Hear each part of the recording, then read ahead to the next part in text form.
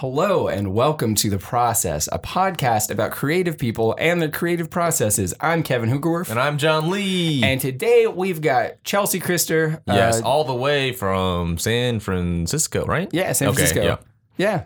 It was a great episode. Chelsea? It was. Yeah, Doctor Who. Usually we don't talk about the guests as a female lead. Yeah. Okay. Cool. So we have a huge conversation about Doctor Who in this episode. Yes. Because Chelsea, she's a huge Who fan. She actually has. She has another podcast. Yeah, and we should try and be on it because she I think she records remotely. So we should try and be on that podcast.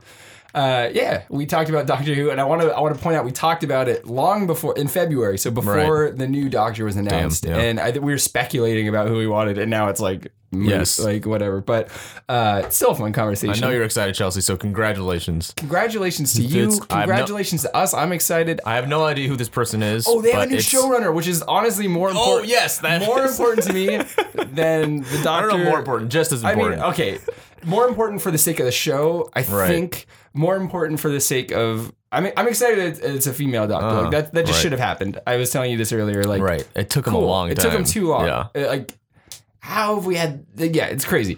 So it's hard for me to be proud of Doctor Who for doing this because it's my God, why it took too long. But I'm also just really excited. We need a new showrunner on that show. I'll actually. You haven't seen any of the 12th Doctor's episodes, right? I saw the first one and I thought the episode was garbage, and so is that the one with the dinosaur? I don't. Just skip it. I think I even quit before I got to the dinosaur. We told it's like the opening shot is a dinosaur, so that it's not that episode. We told you to skip that season. An episode that starts with a dinosaur and I didn't like it. That's crazy.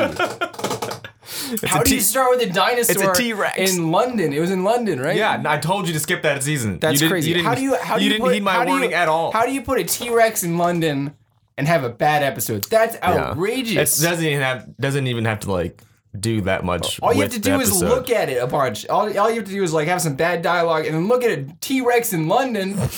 That's the whole episode. That's all you need. I'm pretty sure that episode, they dropped that T-Rex, they're a T-Rex is here. They spent a lot of money on visual effects with the T-Rex, and then it's not part of the storyline. Oh my God. Pretty sure. That's so dumb. Well, I told you to skip that. They should have made me the showrunner. You should have just listened to me in the first place. Why am I not the showrunner? I can think of a few reasons. It's all right. I would have been the showrunner. I would have made myself the Doctor. That's what we need. And I would have just green screened in me as the companions. It would have been a real female blast. Doctor. We need a grungy American to be the Doctor. Diversity. Grungy. Man, people, I don't know if you're grungy. You're not the first. You're grimy. Other people. That's what I'm thinking. Friend of the show, Jane Mitchell. While we were dating, I met a bunch of her family members. One of her family members called me grungy. Said I was grungy, and I was I don't want to be introduced that way. I don't think you're grungy. I just think you wear t-shirts and have long hair, so it's that's what grungy is to a lot of people. Yeah, see, I'm think of Kurt Cobain. He has long hair and he wears t-shirts. I'm defining a style. I'm just rolling down to bed. I don't want to cut my hair. I don't want to put on nice clothes. People look at that and they're like, I want grungy. That. I want that style. I'm not doing it for style. Grungy is a nice way of saying lazy. I'm just realizing. Yeah, it's not a style for me though. It's just how I am. All right. I'm just living my life how I want to live, and people are like, "That's grunge." Kevin's doing a double point while he does that. That's grunge. That's grunge. The double point over his head. That's grunge. All right. All right, we should probably get into it. This is cool too. I got to actually, I want to, because we talked about going to Edmund's place. So we recorded this episode in Chelsea's apartment, and she's married to Justin Sansucci, I think that's how you say it, from The Matches. He's the bassist from The Matches. Right. And The Matches are one of my all-time favorite bands. I've liked them since I was in 6th grade. And so it was just really cool to be in this apartment with a bunch of Matches posters everywhere. And it was just funny because I wasn't even there for him. So it was he was just in the background. And it's give me a beer, Justin. But no, it was a good time. It was excellent. All right. Yeah. Let's do it. Let's get into it. All right. And we joined them in I want to also mention. Yeah. All right. We were supposed to try and coincide with the Kickstarter. And we didn't. We didn't. I'm sorry. Definitely hates us now. We apologize to too many guests. Sorry, Chelsea. Sorry to the Matches. You hate us. I know you hate us. I know, and this is shameful. But I just got really depressed, and I'm sorry. It's all right. And my laptop broke. You don't have to plug this if you don't want. It's okay. Well, I might. Anyways, and we joined them in a conversation already in progress. All right, we're going. I know we had a question that we just wanted to open with because we were so confused. So we were like looking for parking. It's a bad question. It's not. I think I know the answer to it. Like we kind of figured it out, but it's just weird that we saw it like 10 times in the span of 1 minute. So there's not that much parking, and so we saw a lot of cars just like stopping, putting on their hazard lights, and then just everywhere. We saw like 10 cars do this in one block. I don't know. Is that just like a San Francisco thing? I think really it's a San Francisco thing. It could also just be Uber. It could be Ubers just being like, I'm just going to pull over and stop because Uber and like Lyft are very popular. That's a good, here. Okay. That didn't occur to us. That didn't occur, yeah. Yeah. Also, people in San Francisco kind of drive like assholes, so it's pretty typical of I'm too lazy and it's only going to take a second, so I'm just going to put on my hazards. We saw so many, like near the apartments, it kind of made sense, but then we went on that strip with like all the restaurants. And it was there too. Okay. Well, if it's around the restaurants, then it's definitely assholes just being like, I don't really feel like parking, so I'll just run in for a sec. Yeah, it was so weird. Yeah, no, especially here on this block. And then people cross the street and they refuse to stop. Right. Like you literally have to like creep your car into the the crosswalk in order to get through the intersection. And people still like cut in front of your car. When we finally found a spot, Kevin was like convinced that it wasn't a spot. He was like, it's too good to be true. I was just like, we're going to get in trouble. Somebody like lives here. Somebody lives on this curb. Well, there's like a ton of like spot illusions. We're like, there's a spot. Oh, that's not. Oh, there's a spot. No. That's very San Francisco. And usually, yes, that is the good instinct to have is that, this spot's open. It's definitely cursed. There's something wrong. Like you'll come back and no, it's typical. So John put the microphone on backwards. That's why if there's a weird break, it's because of a mistake that anyone can make, I think. I don't think anyone can make that mistake. I don't think I've ever made that mistake. Well, you're not just anyone. You know what? I'm just going to take that beer away from you right now because it's affecting your work. I'm kidding. It's Sapporo is it's pretty light. That's why I like it. Yes. It's so light and easy. Cheers. Cheers. So Chelsea, tell us a little bit about I guess just what you do and what you're working on.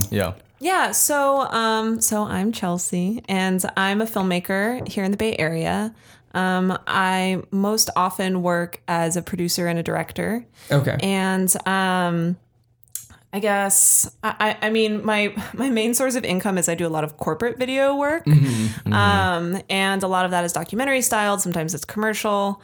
But I mean, when it really boils down to it, like I love just telling stories and kind of let the projects find me in a way, or just find some sort of inspiration. And right now I'm working on a feature-length documentary called Bleeding Audio. It's a documentary that explores the digital age of the music industry through an all-access look at the band The Matches and their history and their reunion. Cool. So I've been doing that for 3 years, and I'd love to talk about other projects that I do, but this is really kind of the main thing. Right. Yeah. Is this the first feature-length documentary you've? Yeah, this is my first feature-length anything. I've done many short-form like documentary style things for corporations. I've done a couple short docs for bands, one of them being The Matches. Right. And then a couple of narratives as well, short narratives. No features yet. This is my first feature. That's so really cool. It's a big transition. Yeah, how does that compare to like the short-term projects? Cuz like 3 years and just like this huge thing. Yeah. Like what was that like? Patience. It's a lot of patience and a lot of just determination. I know for a long time short form projects were really enticing because I could iterate and I could just do so many different things, one after the other. Right. Totally, yeah. They didn't have this long lifespan. And so actually doing a feature length has really tested my own dedication and drive and patience. For sure. Because I know that this is a really good story. That's what I've been working on it for so long. But there have definitely been ebbs and flows of inspiration and dark times of just like, oh my gosh, this is taking forever. Yeah.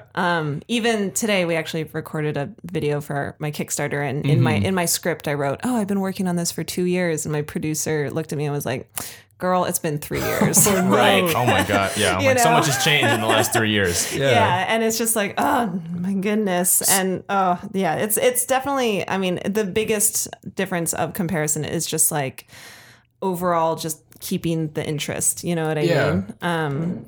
So how many different roles do you play in this feature film? Like, are you physically behind the camera, or do you have a camera guy, or? All of the above. I think with indie documentary especially, I find that in speaking with like other directors as well, is that it takes a lot of wearing just every single hat. Because documentaries are different from narrative in that you sit down, you plan the narrative, you know everything that happens or can happen, and you have total control. With a documentary, like you can sit down and plan as much as you want, but you're just filming life, and life is unpredictable. And there are times where I've literally like, oh, okay, I guess I'm filming with my iPhone. Okay, getting it out, and so it's like I am capable with like an SLR camera. I am capable like to film things, but at any, given opportunity, I would hire a camera person or, people who specialize in to actually capture interviews and as much B-roll as possible. But, I mean, my primary role is director in this. I've actually actively tried to, build a producing team or have producers be a part of my film so I can kind of divide that technical from creative responsibility in this. So even though I have line produced a lot of this. Right. My main role is director, and then I will do whatever possible to make it happen. Is it tough being like, when I was in college, this is nothing like documentary making, but like I would just like film like all my friends and like make like a supercut of like each year. That's what I would do. But then often like you ruin the moment by filming it. Like, is it tough being on that fly on the wall? Like as soon as the camera comes out, is it like, does everyone kind of change? And I mean, I would say that because I'm so close with these guys, the matches, and I'm kind of there anyway. The fact that I'm a filmmaker and I'm a friend, it's just sort of natural. Like people don't tend to clam up when I pull out the camera. It took a couple of tries. Like there were some moments in the early days. Statues and it's like, I mean, these guys are like, they're used to being in the public eye. Like it's been a long time, but like they did the promotional thing when they were in a band. Like they're kind of used to having that constant watch. So I think it was just it was almost like more comforting that it was coming from somebody who they knew.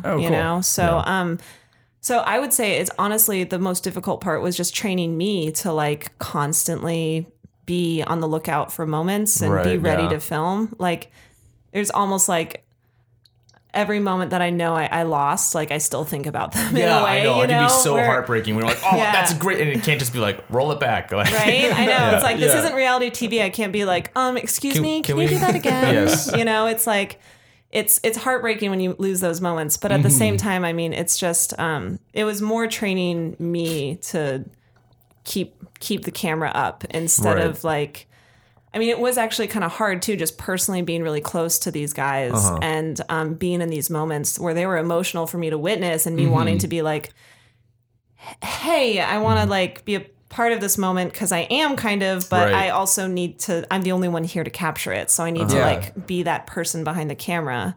And so there, I mean, it was definitely, the first few shows were a learning curve, but it was just kind of natural after that. So today I'm going to like reference this quote from somebody we had on our show like forever because I really liked it. But we were just talking about like why he chose music as his form of expression. And he said he thinks that like everyone in like a sense is kind of destined to have like their own form of expression just based on who they are and how they communicate. And so I'm wondering like what drew you to documentaries as like a primary format for like expression, and how do you see like your own storytelling come into play when you're like telling somebody else's story, if that makes sense?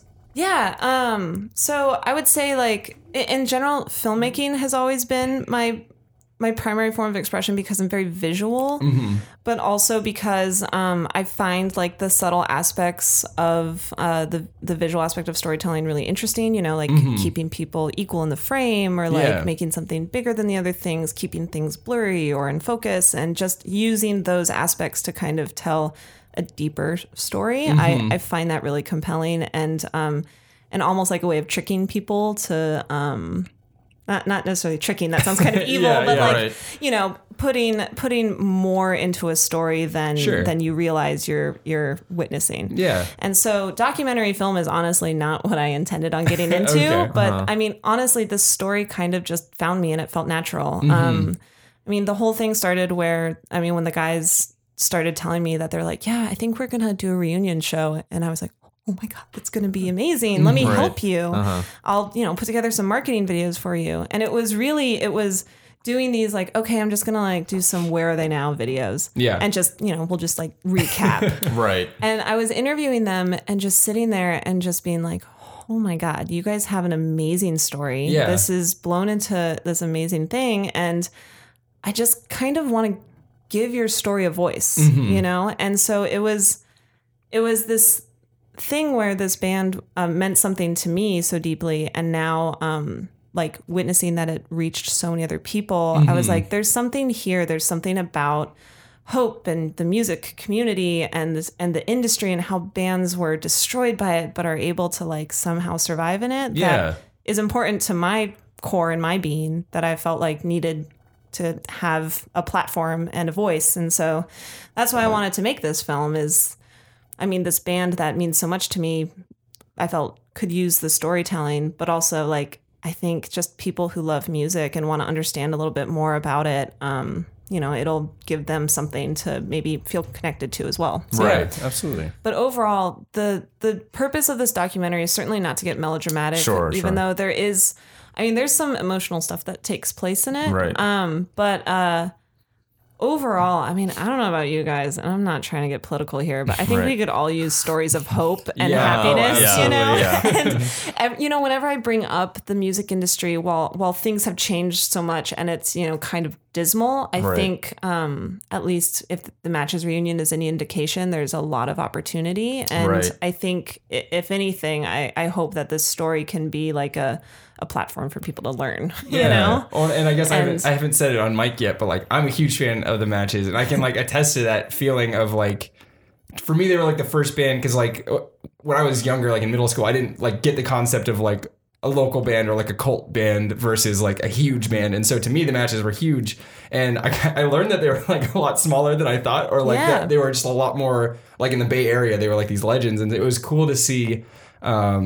It encouraged me to be able to like do this DIY kind of stuff. Like it inspired me. Like I have a venue in my basement right now, and it's that's awesome. I think it's like bands like the Matches that really like made me feel like I could do that kind of stuff. So I don't know, like that's like my moment of gushing, I guess. Yeah, no, and it's honestly, I mean, so I'm not local to the Bay Area. Like I'm from Colorado. Like this band, this baby band, the Matches, you know, opened up for one of my favorite bands at the time was Motion City Soundtrack. Right. And they opened up and just completely blew me away. Yeah. And then when I actually listened to their music, like they connected with me on a deep level, totally. you know? And it was really like their DIY nature, but also just like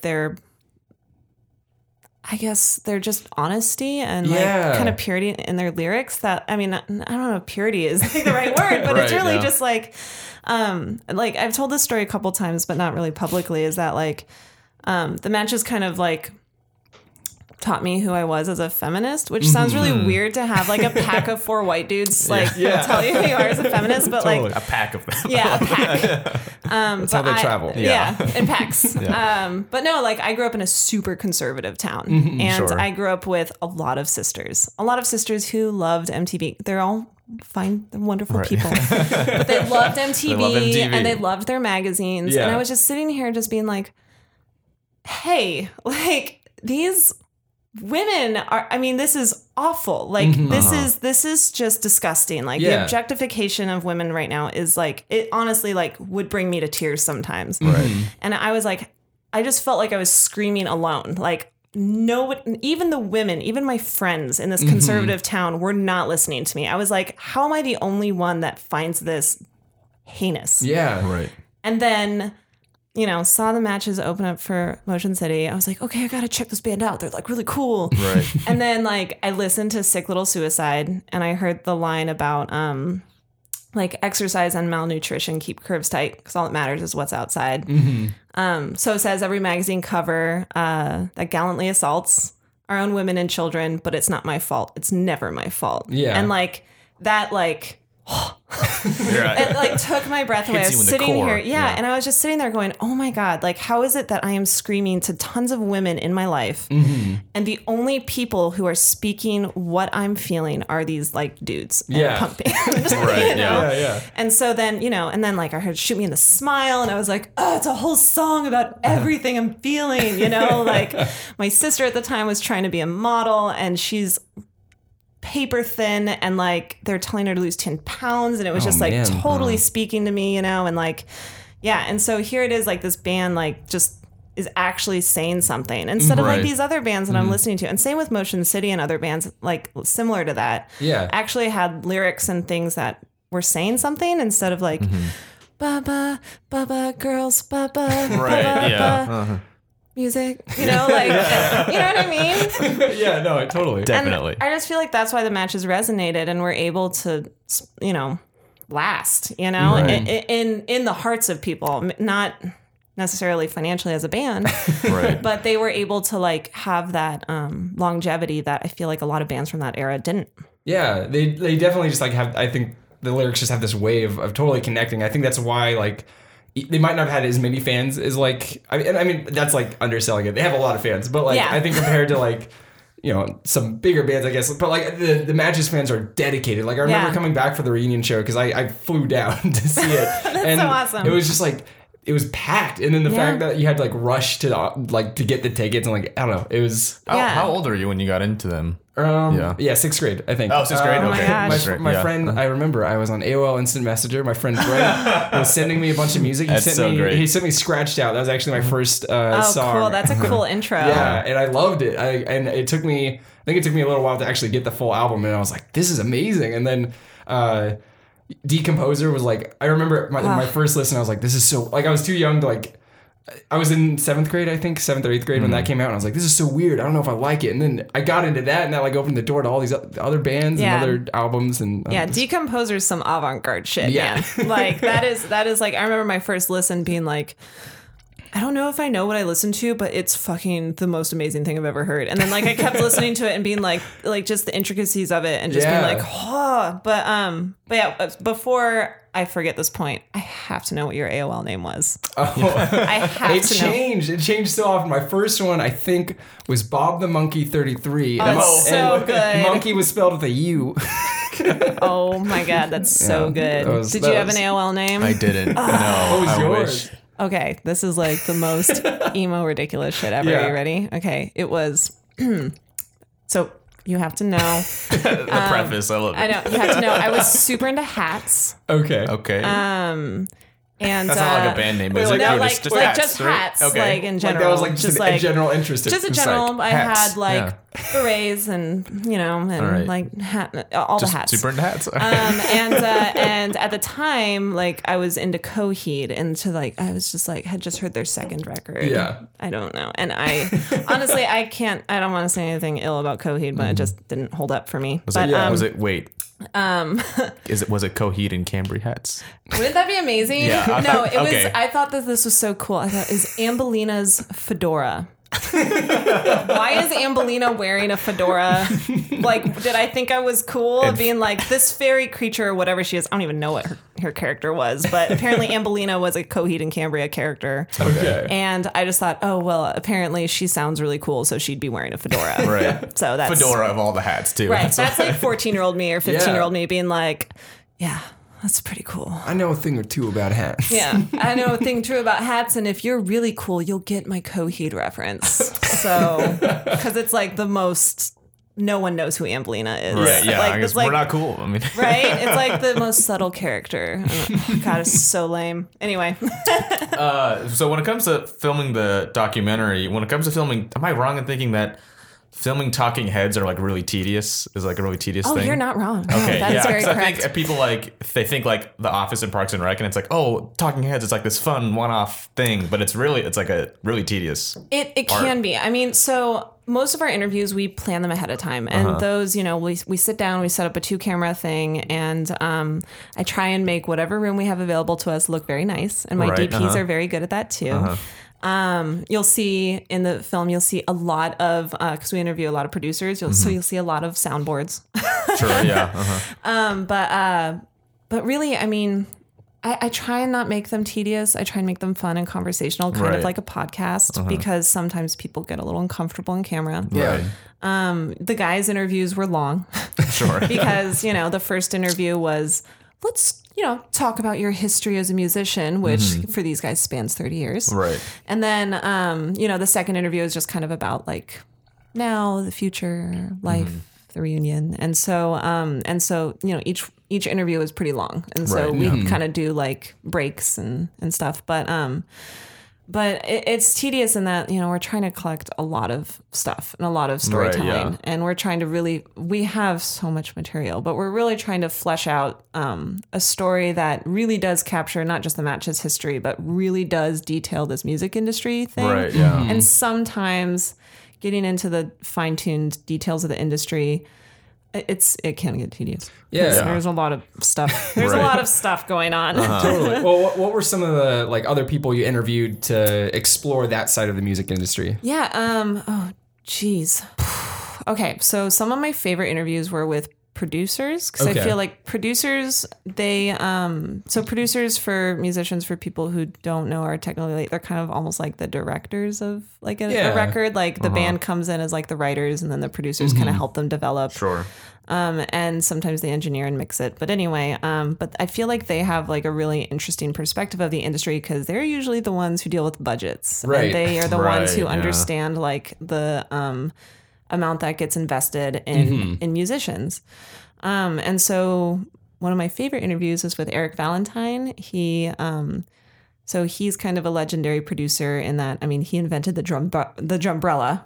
Okay. But he also, his claim to fame is he started, his first two records that he produced came out in the end of 1996, and it was Third Eye Blind and Smash Mouth. Oh, whoa. Those were his first two records. That's awesome. And then from there, I mean, you look at his credentials and you just kind of want to weep. But he was just the coolest dude, and he wanted to sign the Matches. Right. Cool. And when the Matches had their first record come out, there was kind of, a bidding war. People trying to license it and get these guys on their label. Right. And Eric was one of those people. And so he was able to speak a little bit to, why he was after the Matches. But also he has traversed the industry from the 90s to today. And he's still producing, but he wouldn't be able to be producing now if it wasn't for being able to be successful in the late 90s. You know? Right, yeah. So his perspective on how music has changed as a result to cut budgets because people aren't buying records anymore. Right. Was just, I mean, it was incredible. Like he really had like an honest and just informed idea of like kind of what the future of music is going to be, Yeah. People don't really invest in bands anymore to develop them like they used to, at least not creatively. Right. And so bands kind of have to do it on their own. Yeah. And then from there, do they sign to a label? Why bother? But at the same time, like if you want to get the reach of, your everybody, if you want that reach, you do have to sign to a label. Yeah. And then you get like one of the people we recorded today was talking about like he just ended up starting his own label with a bunch of friends, and it's just like it's like a net label, I guess is what it's called. And so it's really not like they don't have a lot of money. It's just a bunch of friends like, okay, well, we have gear, we have know-how, like let's make sure you get a record and let's get you some exposure. And like that's kind of where a lot of the music industry is gone, I think, is just self-release. I feel like labels are pretty much just marketing departments. They do production, they, make the records, they make the CDs, they help with that. But, sometimes they'll front the bill for recording records, but otherwise, so Eric Valentine's one of those. Chris Sheldon was someone who we interviewed in London. He mixed the Matches' two new songs that they released. Oh, cool, yeah. But, he also like engineered records like, Foo Fighters, Color and Shape. Cool. Stuff like that. Yeah. Couple. Who?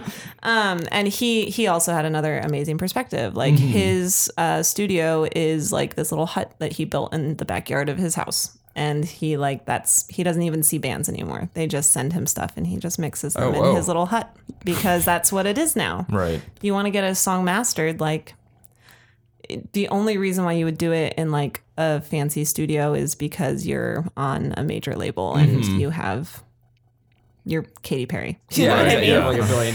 Yeah, like it's there. It sounds like you interviewed a lot of cool people. I mean, it's going to be so hard to not like, hey, let's like make a 20-hour film. And I know. Yeah, I know. Well, that's why I need an editor. Yeah. Yeah, and then just like having to, I don't know, what's the term? Kill your babies. Like, I know. Yeah. Letting go of like those amazing moments, even though for the. I mean, how long do you think you're shooting for the? I'd like to do between 80 and 90 minutes, which is pretty typical of a documentary. So like an hour and a half or less. Hopefully not much longer than an hour and a half, because no documentary needs to be that long. Right. Yeah. How much raw footage is there? Forever amount. Do you want me to be honest? 10 years. Yeah, I know. I've got like 16 terabytes alone. And gosh. I know. And granted, a lot of that just because I know a lot of other people gasped right now. It's like I heard it from the future. But really it's like, so 2 of my camera guys who I work with regularly, they actually own their own Red cameras, which not only are they super talented dudes, but they've been very kind to just, come and shoot with their cameras that they own. And, I mean, we shot a lot of 4K slow-mo, really large files of show footage, of just B-roll. So, I mean, when you shoot your interviews in 4K, and the only reason why we did that too is so that we could punch in, you get a frame that's like this big, and then instead of cutting between 2 cameras, which we did shoot with a B camera too, because of course we did. And, and so now, and then you can punch in now instead of just cutting between the 2 cameras. Cause with 4K, I mean, it's so big, you can still punch into a close up and it's still 1080p. Right. So that's really cool. So that's kind of our strategy with this. And because we have so many interviews, it just sort of has amassed into this gigantic, ridiculous, amalgamation of footage. There's just so much footage, you guys. Right. We've been asking people on this trip, at what point of this process do you feel the most stress? Or is it? And I guess yet to come? I guess it's not over yet. But always. Yeah. I would say this is that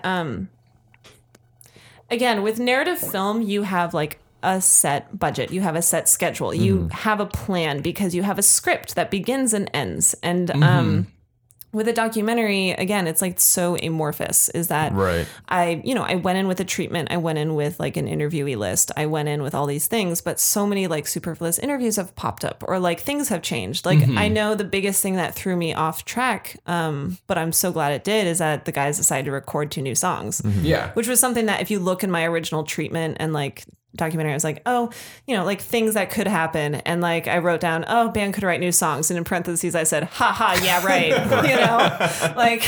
And lo and behold, they did. And they did it from their different corners of the States. And that's so cool. I filmed it, and that was so cool to actually sit and watch the matches write music. Yeah. But they did it, disparate. But it was still just that was a thing. I couldn't sit down and be no, I don't need it. Sure, and that delayed me several months. And then, I mean, and the other thing too is just it's just money. And it sounds like such a stupid thing. And I hate complaining about it, but I'm not going to complain about it. But it's just I really want to get this thing pieced together. And in order to do it, I really do need to pay an editor to sit down and focus on it. And the way I've described this in the past is I've had people come in and opt to edit it, but they do it kind of in their spare time, which is amazing that they're willing to do that. But also when you get booked for a job, you can't really say no.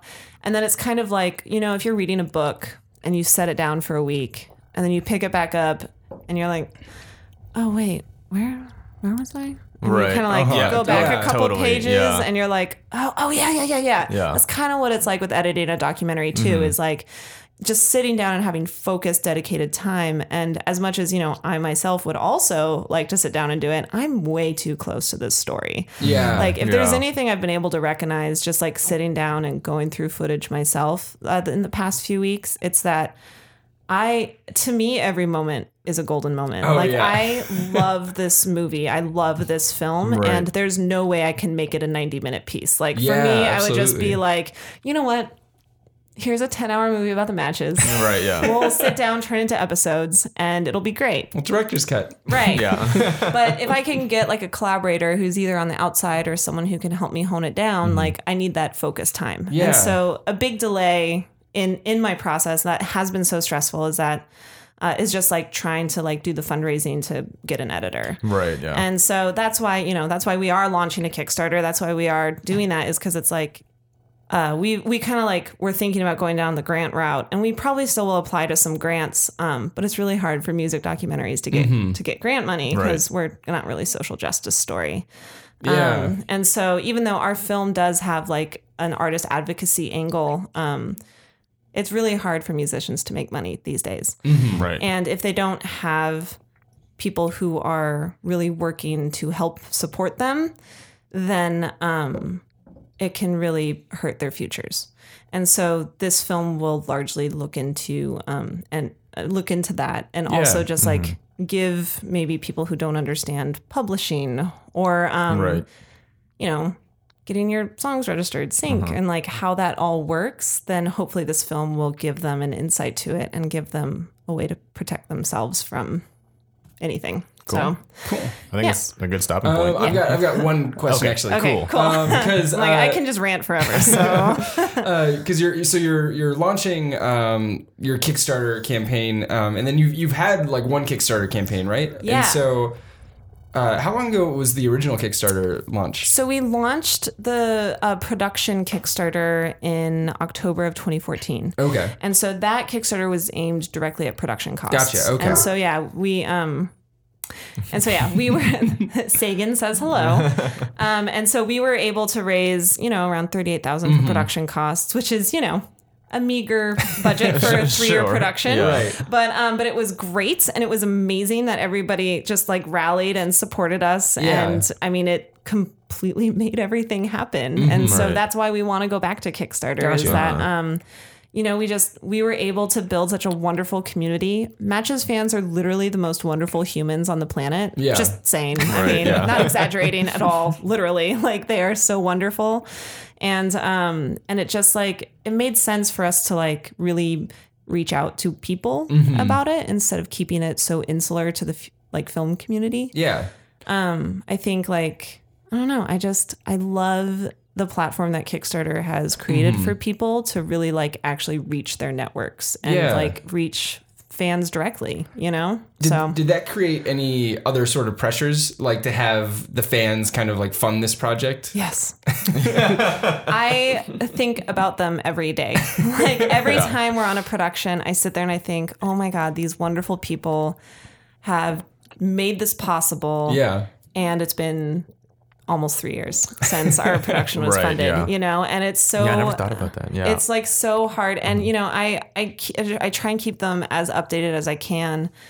Sometimes I'm like, oh, I should just update them, even though it's like, well, nothing's changed, Right, it's like still working on it. I never thought about like with added support comes added pressure, like almost always. No, that's the biggest pressure is that, I mean, everyone's been so cool and so supportive, and I haven't had any like, hey, what the fuck? Yeah. Can I take it back now? I mean, where's my... like everyone's been so cool and supportive, and I've tried to be as like completely open about it as possible. Yeah. But yeah, it's like, it's definitely like every time like a new thing happens, I like update my Kickstarter backers as soon as I'm allowed to, because there was some paperwork and things that I had to finalize before I updated them on this last thing with my new producer. But it was still just like, I immediately like go to them as I'm like, you guys, like this happened and it's all because of you. Right. Like all 354 of you. Right. Like, That's thank really you. cool. You Yeah. know? And if it's any consolation, I was a backer, and so like, those little updates are like, it's I there's never been a point where I've been like, why isn't it coming? Like it's always, it's like I'm just excited that this thing's getting made. Thank you so much. So honestly, you saying that is just like a huge,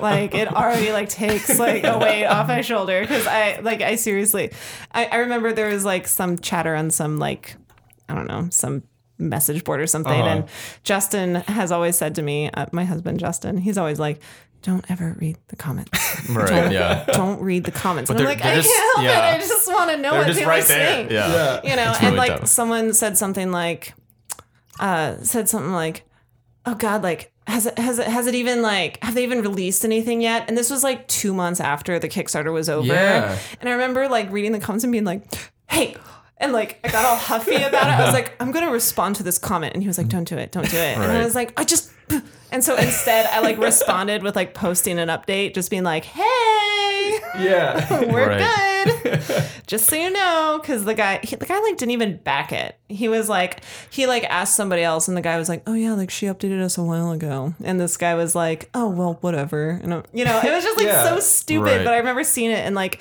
I will never forget it. And I'm like, and I don't know, I'm not even gonna say his name or anything, but he's like somebody that like the network knows too, and they're like, that guy's just an asshole. Don't worry about it. What's his AOL name? I feel like this podcast is actually we're like on the verge of like bursting through like our first dam at least, I think, when it comes to like getting some sort of recognition. Yeah. But like I also feel like that means we're like on the verge of like getting like our first haters too. Like people like commenting like this podcast has really gone downhill. Yeah. Like haters are where you get legit. That's what I've learned. Right. Is like as soon as you get haters, you know that you're like the real deal. People care. Yeah, they're invested. Mm-hmm. All right. Yeah. So for any haters out there, leave a comment. Leave a comment so we can feel validated. Yeah. Be like, yeah, this totally sucks. Yeah.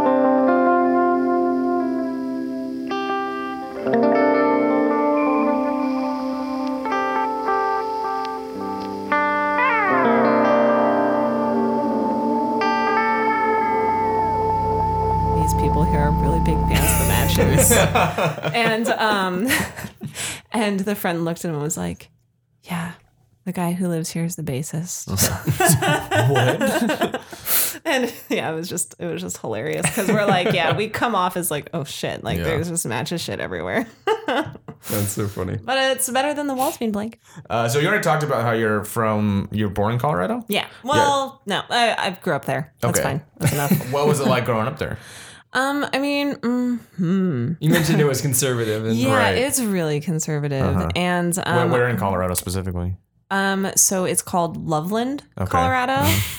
And it's funny because Valentine's Day at the time of this recording is coming up, and I was just talking to my family, and I was like, oh yeah, Valentine's Day was the thing in Loveland. Really? Oh yeah, I'm sure. Because it's called Loveland. Right. I mean, what came first? Their admiration of Valentine's Day, or I have no idea. It's just a bunch of. I mean, it's so white and so conservative and so ridiculous there. But yeah, it's like, like hearts everywhere, and I'm sure it's a big commercial. Oh yeah, they have like a special like mailed from Loveland, Colorado stamp, and like over 1 million like Valentines get shipped through Loveland to get the special stamp. Whoa. To like it's insane. Okay, maybe it's not 1 million, maybe it's like 500,000, but that's still a shitload of Valentines. Yeah, that's a lot. And a lot of people are like, it's Loveland. Like that's probably how they see it. Yeah. Exactly. But yeah, I mean, Colorado is like the most beautiful state. I would say, as much as I love being by the ocean now, I'm more of a mountain hiking type girl. Sure.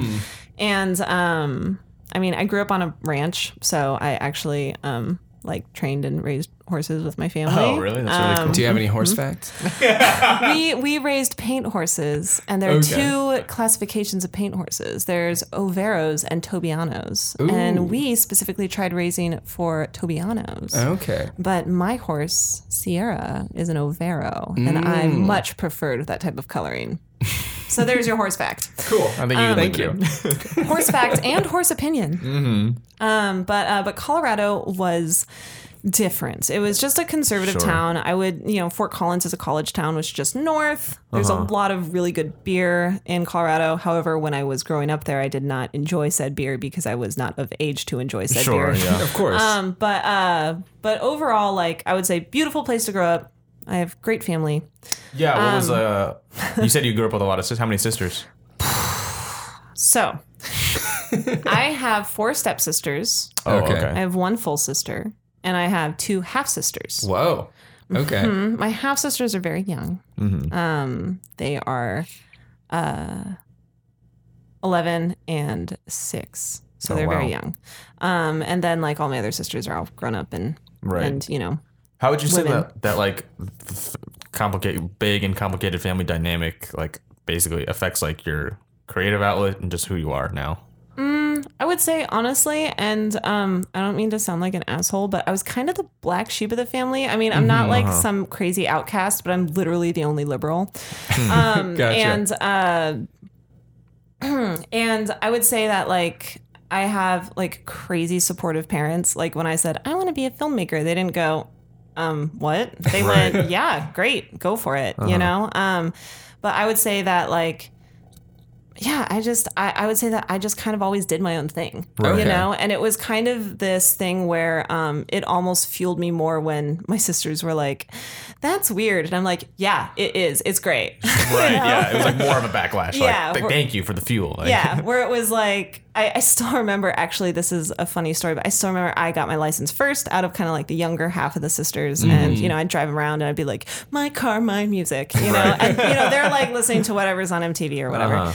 And I remember putting in Motion City and I'm like, no, I think you guys will like this. Yeah. And, you know, it's like, I'm on fire. Now I think I'm ready. You know, like totally rocking out. And I remember later I kind of heard them humming it. And I remember being like, not so weird after all. Yes, that's such a good feat. Yeah. Of like, and that was kind of my whole thing of being like, you guys think I'm weird, but I'm just right. Yeah, you know? exactly.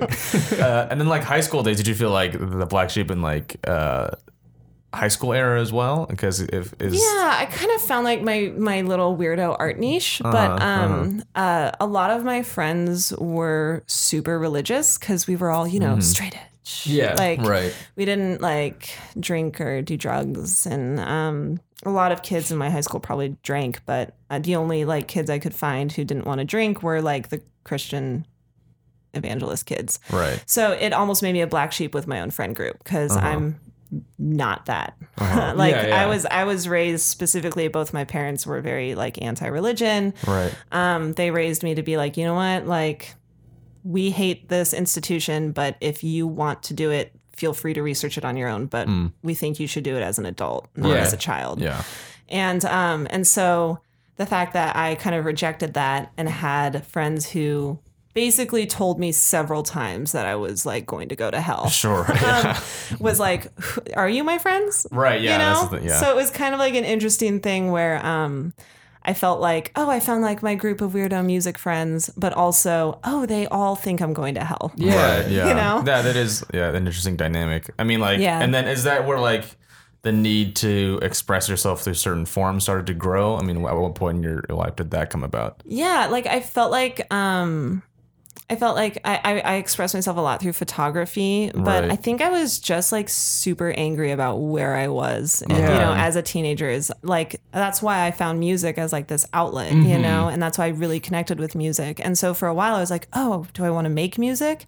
And then it just became, no, it's like, I just love like capturing music. So I started actually doing a lot of band photography for local bands and, you know, for some bands that came through, I mean, that was like one of my first big things. It was like Motion City let me take photos of them. It was like so cool. Yeah, that's really cool. I was like 16. And I was like, I'm going to shoot it on film because I'm like pretentious. But it was still just like, it was so cool. And it was just like, that to me was like always my ticket out is I was like, I can't express myself here because I can't like communicate, you know? Right. And so for me, it was almost like I couldn't use my environment to create because I couldn't relate, you know? And it was really coming to San Francisco and being like, oh, I'm not a freak. Like I'm a freak in my own way and I can embrace it. But it was like, there's other people like me. Yeah, it was just like, oh my God. Yeah. It was like such a relief. A field of black sheeps. Yeah. Yeah, exactly. And it was like, it wasn't this weird thing where it's like, oh, I guess I'm not unique anymore. It was just like, oh my God, like just finding a tribe and finding like a level of communication with people that like,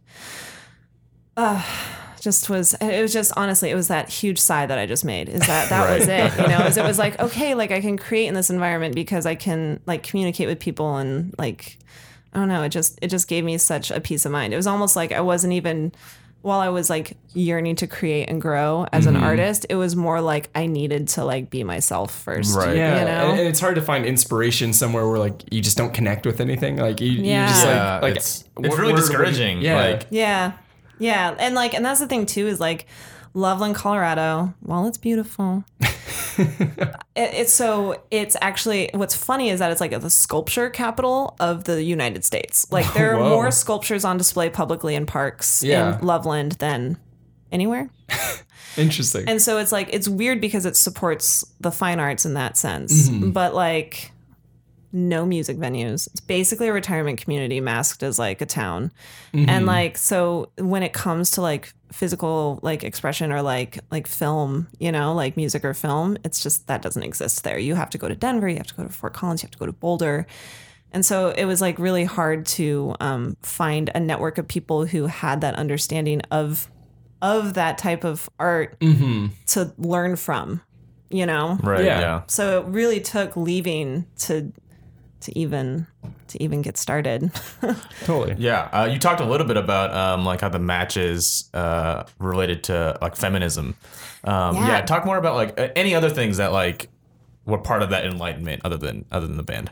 Yeah. I mean, I think what it was too was just like, it took a while before I actually even used the word feminist. Like that's how conservative a town I was raised in was like, it almost felt like that was, and this sounds so horrible to say, but I mean, I guess like that's kind of how people from the middle of the country might be raised, is that it was like feminists were man-hating lesbians. And I was like, that's horrible and not true. But like ever since I was a kid, I've always just kind of like felt weird about representation of women in anything, you know? Right. Like I remember like watching Beauty and the Beast and being like, this movie's really pretty, but isn't this kind of representative of an abusive relationship? Right, yeah. That's like that movie goes under so much criticism now. Like, yeah, like isn't this like not okay, you know? Or like just being like why wasn't it a girl, you know? Just all of these constantly ever since I was a kid. And so I think like what I really, and also growing up with just so many sisters who are, again, amazing, hardworking women in their own right, just, you know, kind of followed the norm or like prescribed to the fact that, you know, of just like objectifying women and like, you know, like I said, I had a sister who tried being a model and like that's kind of what she puts her value in, is just in her physical appearance, which is like such a bummer. And so, you know, coming to San Francisco, I think it took a while for me to kind of learn my own like kind of empowerment as a woman, and also just like to really find a way to express it, but also it's when I started realizing just the disparities, you know, and especially when I started working in the film industry, I was like, oh, hello, like, a lot of rocks being unturned. Yeah. Like, oh, whoa, Talk a little bit about that. Like, what was some of that, I guess, revelation? Yeah, I mean, when I started working as a producer, I mean, there were times where I had producing peers who were men who, you know, may have been older than me, but they were still producing, and you know, they would say something about like, oh, no, you can't do that. That needs to be done this way. And they're like, oh yeah, that guy like knows what he's talking about. And I remember I was told, they're like, you're being snippy. Oh my God. And I'm like, excuse me? And they're like, yeah, you're being kind of snippy. And I'm like, no, I'm just trying to do my job and tell you not to do that because I don't think it's the right way for it to be done, you know? And it's, you know, there's so many times where on set, like I'm the producer, I'm the boss, and yes, like I look young, right? But like I am a woman who is in charge of the situation. Don't call me sweetheart. Yeah, right, yeah. Don't call me sweetheart. You know, like I will send you off my set if you call me sweetheart. Right. You know. Yeah. Age is a big thing too. It's ageism. Is that ageism. Right? Yeah, and that's the other thing is that like I understand. I mean, like I was young at one point. Like I moved up pretty quickly. But even still, like I look young, but it's like I've been doing this for a long time, and I have a lot to learn. There's a lot more growth that I have. I feel like, I mean, you can never stop growing and learning, you know. But it's still just like, dude, like if this is my set, don't. Yeah, you don't really question that. Yeah. No. In the comedy scene in Bellingham, there's this sort of like there's two stand-up comedy. Actually, it's becoming one now, but there was like the comics, the student comics, and then the non-student comics. And so anytime like a student comic like comes into the non-student comic scene, it's like, oh, here comes this college shithead. Like that's always like the attitude. And I'm like, and then of course it is like worse skewed towards like female comics too. Like it's just like with the whole like feminine and age thing, it's just sort of like that's always just like this like oh, here they come, and it's like, well, like let's hear this person out, like even though sometimes they are a college shithead, but like that's not, like you got to listen to the set first. That's the thing, right? You can't just come in. I mean, if you come in with the filter of, oh, this person is a college shithead, chances are they're gonna sound like a college shithead. Yeah, it's a self-fulfilling prophecy. If you like sit there and go like, okay, well, let's see how they do, right, then make up your mind. And that's kind of what ends up happening a lot of the times too, just as a woman on set, is you show up and it's like you're either a bitch or you're a girl. Yeah. Right, and it's like, it's that funny thing where it's like, hey, like, no, I'm a woman, and like, yes, like you can call me a girl, but it feels like you're undercutting my power by calling me a girl and not a woman. And then like, and B, it's also like,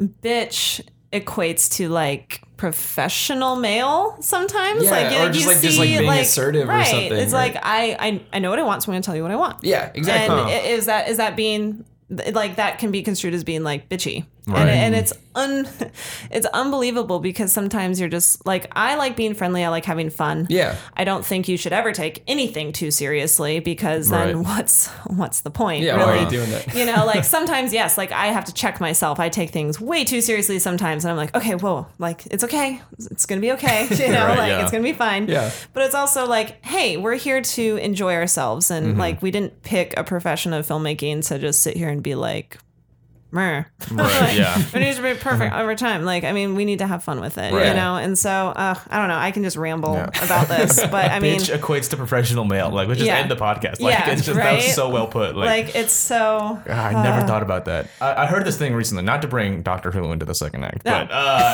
bring it. Steven. So like every time there's like. The new doctor gets cast. So there's always people who are like, there should be like, what about a female doctor, right? And then Stephen Moffat said in an interview recently, like anytime like that becomes like a question, he says it's always the female fans that have the biggest backlash against that. What? That was he's like it's always like female fans that are sounds like bullshit. Yeah, it is. I'm like I don't know, like it's. Okay, Stephen Moffat has done fine with Doctor Who, but he doesn't. Very generous. He doesn't write really great women, so it wouldn't surprise me if he didn't understand or actually listen to all the women who speak out against him. He probably just like says, like sees what he wants to hear, and he's like, "That's very true." Yeah. He's like, "Well, like look, women say it." It's like probably 2 women, and literally all the others are like, "We want a female doctor." But also, I mean, I don't know. Like, it is kind of nice having these dashing men play the doctor. They're fun to watch. That's fun. I mean, who doesn't want to watch Tenet? So this is the big question. The big question. So do you struggle with depression and or anxiety, and if so, how has that affected your creative process? Yeah, and so in terms of depression, like I've never been diagnosed with like clinical depression, but I would say like 2016 for me was kind of a rough year. So at the beginning of 2016, my mom was diagnosed with breast cancer, and she's going to be fine. But basically, like I go to Sundance every year. I always come out with like connections and inspiration, and it's really exciting. And so like I came out of Sundance 2016, and I was like, okay, cool. Like I'm gonna finish my movie. And like a week later, my mom was diagnosed with breast cancer. Oh, no. And I mean, it was not a question. Like, obviously, I was going to help her in any way I could. I have the glorious flexibility of freelance, which gives me the opportunity to like make my own schedule and take the time. But it put my film completely on the back burner, which was hard for me, but it was also like, again, not a question. Yeah, like, family first, dude. So, absolutely. But what I mean, again, like I can't, depression is a serious thing that people deal with, but like I did have like a huge slump, and it took a while for it to actually happen. It was just like dealing with like the grief of it. And like, I seriously dealt with this worse than my mom did. My mom is like the coolest, strongest, most badass lady ever. Cause like I talk to her like every couple days, and I'm like, so how are you feeling? She's like, great. She's like, I have an infusion on Wednesday. I feel great. And I'm like, you bitch, you're amazing.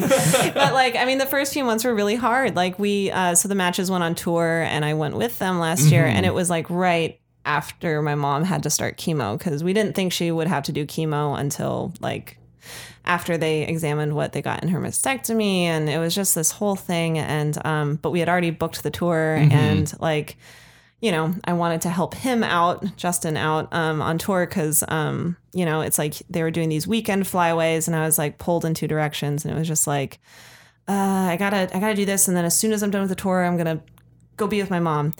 And it like, honestly, I did not realize how I handled grief because basically like the time I was taking care of her, like when she had her mastectomy and like through the chemo, it wasn't until like, it was like probably after 3 months after her diagnosis. And then it was like 2 weeks after I got back from taking care of her the last time where suddenly I was just like, like everything happened emotionally at once where it was like, oh my God, like this is the thing I dealt with this year. And it just like, it like creatively, like I was spent. I couldn't produce or do anything. I was just like in this complete like creative coma where I was like, like just, I couldn't do anything. Like I was a complete, like just, I'd walk Sagan and it was honestly like the best therapy for me because I was just walking my dog in the park and it was beautiful and that was helpful. But it was just like, I wasn't talking to people. I'm such an idiot, but I just like already like my husband and I are very isolating. Like we do our work. We kind of like, we work too much for sure. But like, we also just end up like kind of being like, oh, what do you want to do? I guess we'll just hang out like together because we're married and like, but like I specifically like recoiled and didn't like reach out to anybody. Like I was just like, I'm just going to hang out with my dog, I guess. Right. Yeah. And that made it worse. But like I've turned around and I'm feeling like much better, but it took like a whole year of just like going through this. Yeah. Just like this deep grief and like just, trying to work through it in a way. And it wasn't even this mental thing of like sitting and thinking about it. It was just like this physical weight of emotion that I wasn't intentionally trying to feel, it just like sort of hit me later. I was like, yep, I like took care of my mom's mastectomy tubes, oh my God, you know? Is that like state of reclusion? Like, God, like a battle within you. Cause I remember like with me, when I'm feeling very reclusive, sometimes I'm like, all right, it's Wednesday, and John, you're gonna text people, and you're gonna go out, and then like, and then all of a sudden it's Thursday, and like I didn't see anybody. Like it's just like this constant battle of like two Johns like within me. Yeah, and it pretty much the reclusive John usually wins. Like was it? Did you deal with that sort of duality, or is it just pretty much all? I mean, I would say that's Chelsea? Me like. Now regularly, sure, like, I mean, and that was definitely it is. Well, that was the thing is me regularly is like, okay, cool. I'm like going to go out and socialize. And then like it comes around and I'm like, like, right. Yeah, exactly. Cause I actually used to deal with a lot of social anxiety when I was in high school. Just cause I, again, like I was in this weird situation where like, I was the black sheep of my family. And then like I had friends who said I was going to hell. Like, so it was kind of like, I didn't connect with people very well. And it wasn't until college that I started getting over it. But like, I basically, it's like, there were times where like, I'll completely just freak out and not know what to say. Right, yeah. And just kind of be like, okay, I'm just going to like sit over here for a little bit, and it's like, I've gotten so much better at it, like becoming a filmmaker and like forcing myself to, socialize and interact. And like college totally helped with that. But I mean, like I used to be a total social butterfly in college and like it transitioned from being like, super social anxiety, social anxiety. And then college being like social butterfly. And then like out of college being like, okay, I like kind of want to keep to myself again. Yeah. And then all my friends moved to LA because they're filmmakers and I should have moved to LA, but I'm going to hold off on that for now. Sure. But it's just like, now there aren't many people left here and I just don't know how to be an adult and like make friends as an adult. Yeah, like controlled environments aren't as common post college, I would say. Yeah, where you can't just like I used to just like walk across the hallway to my friends in the dorm and be like, I need to talk and like be social. Exactly. So I'm gonna fall on the couch. Here are these like four friends in like this so tiny room where we can just talk, as opposed to like I don't even know like what social events are now. Like, well, and like I've always been like really community minded. Like I love bringing people together. That's why I love being a filmmaker. Is it's like forcing yourself to work as a team. Yeah. And so like I remember in college I used to host these things called Film Kid Fridays, and it was like literally like it was just like, hey, let's all meet up at this bar and we're all gonna drink and just talk about what we're working on. And it was fun. Like we actually got like, I mean, we did it successfully for like 2 or 3 months. Like it was great, you know, and it was so much fun. You know, just that like that fear where you're just like, oh, like I just get really hot in my face, and then like, you know, you're like, oh my God, I'm just gonna like sweat down my back. Like, you know, like there are still times where I get that anxious, and it's just like I no control over whether I feel that way, because there are times where I'm just like, hey, let's hang out and I'll talk about anything. I'm an open book. And then it's like, I just, you know, like there are times where it gets crippling, and there are times where it's like not, and I have no way of understanding or controlling it, but like I overcome it sometimes, but most of the time it's like I have to force myself out to like meet people. I mean, and you have to be like, I found that like, because I just turned 25, and so like I'm just now coming out of like that college age where like there's all these events where I'm seeing people, and so I've realized like I have to be so intentional, especially when I'm depressed. And like I had like a similar sort of like physical depression, I guess, not too long ago, where I would just like wake up and it's like, all right, like get myself out of bed. And I would like text people and like make these plans, and I'd like force myself to have these scheduled plans, and then it would like come right up to it, and I just like get this panic attack and like say like, sorry, I can't come out. And like you really have to force yourself, like especially when you're going through a depression or something, like you've really got to be intentional about it. And I think that's just hard. Yeah. It's just hard as an adult. I mean, again, for me, I'm just really picky about the environment. It's either like the right people in the wrong environment, like all your good friends, but you're at this like shitty bar, and like totally like a bar with like the music like too loud. Yeah. Like you can't guide the conversation, or it's like the wrong people and like out of the right place. Like I don't even know. Like I'm just super picky. I mean, I'd say I'm definitely more like that. Where like if I make plans, I usually follow through with them. Yeah. But like, but at the same time, like I'm so picky, and like, and I think that plays into just like kind of what I dealt with growing up with just like. You know, like I have trust issues with friends. Like I like am an open book to a degree, but like when it really comes down to like deep personal stuff, or like just people who I want to sit down and like hang out with genuinely, I'm so picky. And it's like sometimes I can be a total asshole about it, but it's also like I feel like I'm like, you know what, I've been burned so many times. I'm like, I just don't even want to like go near that fire. You know what I mean? I'm just like I you know, and then that just turns me into an asshole where I'm like, yeah, I'm just an asshole. I'm like, I won't even open up to this friend because I'm like, yeah, but that person like did this thing, and they're like, Chelsea, seriously, it's like not that big of a deal. And I'm like, I know, but it's just gonna like grate on me. And they're like, no, just stop being a dick. Like, well, do you ever have this thing? Because I have a similar sort of thing where I'll pretty much tell anybody anything, and like as soon as we would get together with like our D&D buddies, I would just like start talking and like venting about everything, and then it almost becomes a wall sometimes where it's like with total strangers I'll just like open up about like the deepest, most personal thing, and it's like not. It's almost a way to avoid connection, because it's like if I just get this out there verbally, like I don't actually have to open up. Right. Yeah. It's almost like you don't have to listen, because you're like, we'll just talk about my thing. Yeah. It's just kind of where it's like, I'm going to drop this bomb on you, and we'll talk about this, and that'll feel great. And then we'll move on. What was your thing? Sorry, it's already 10. Like we have to go. Exactly. You know? Yeah. And when you're in a depression, you crave. Well, I crave like. Just like a deep connection, and so like sometimes I'm like, let's go out with people. But generally, that doesn't involve a deep connection. It just involves small talk, and you're like, you just like imagine. I just like fantasize about a world with no small talk and only deep connections. But like generally, it's like 90-10. It's usually like 90% small talk. And that's why, hence the reclusion. Yeah, and that's kind of the thing is like I feel. I mean, not to get too gross, but I feel so lucky to have found like a partner that like we're totally on the same page. Like, I mean, he can be even a little more reclusive than me, but like, I like to get out and socialize, and he'll get out and socialize too. But it's like we really like we have each other, and like, and that's been honestly like thank God for that last year. Like, I think I would have been in a very unhealthy place if I didn't have like that support system or that like person. Right. But because the other thing too is that like when you're kind of reclusive, when you're like me and you literally like work comes before relationships pretty much always, like that's how I've been, and it's not a healthy place to be in.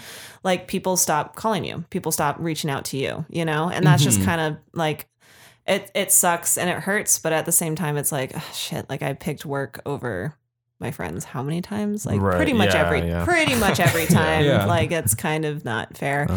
And so it's kind of like, you know, when it's in those moments, and that was kind of like my revelation at the end of the year where I was like, I gotta like make more friends, man. Like more friends that I can like actually sit and vibe with and hang out with and feel comfortable with. Cause that's the thing, is that it's like, I mean, again, like we're picky, like I'm picky. And like, you know, in that state where I'm like, oh my God, I'm really going through a thing here.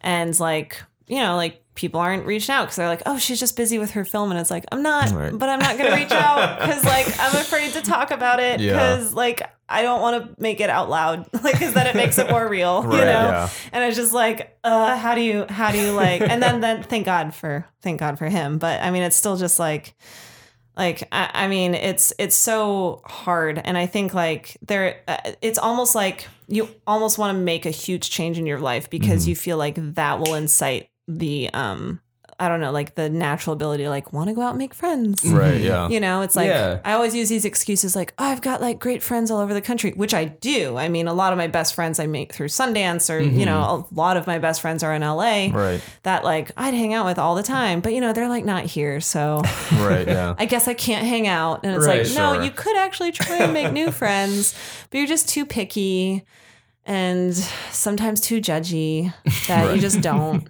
So it's like, yeah, I mean, I get it. It's like, it's hard to overcome. And I think that's just probably another reason why I bury myself in work, is because I'm like, I get this. Right.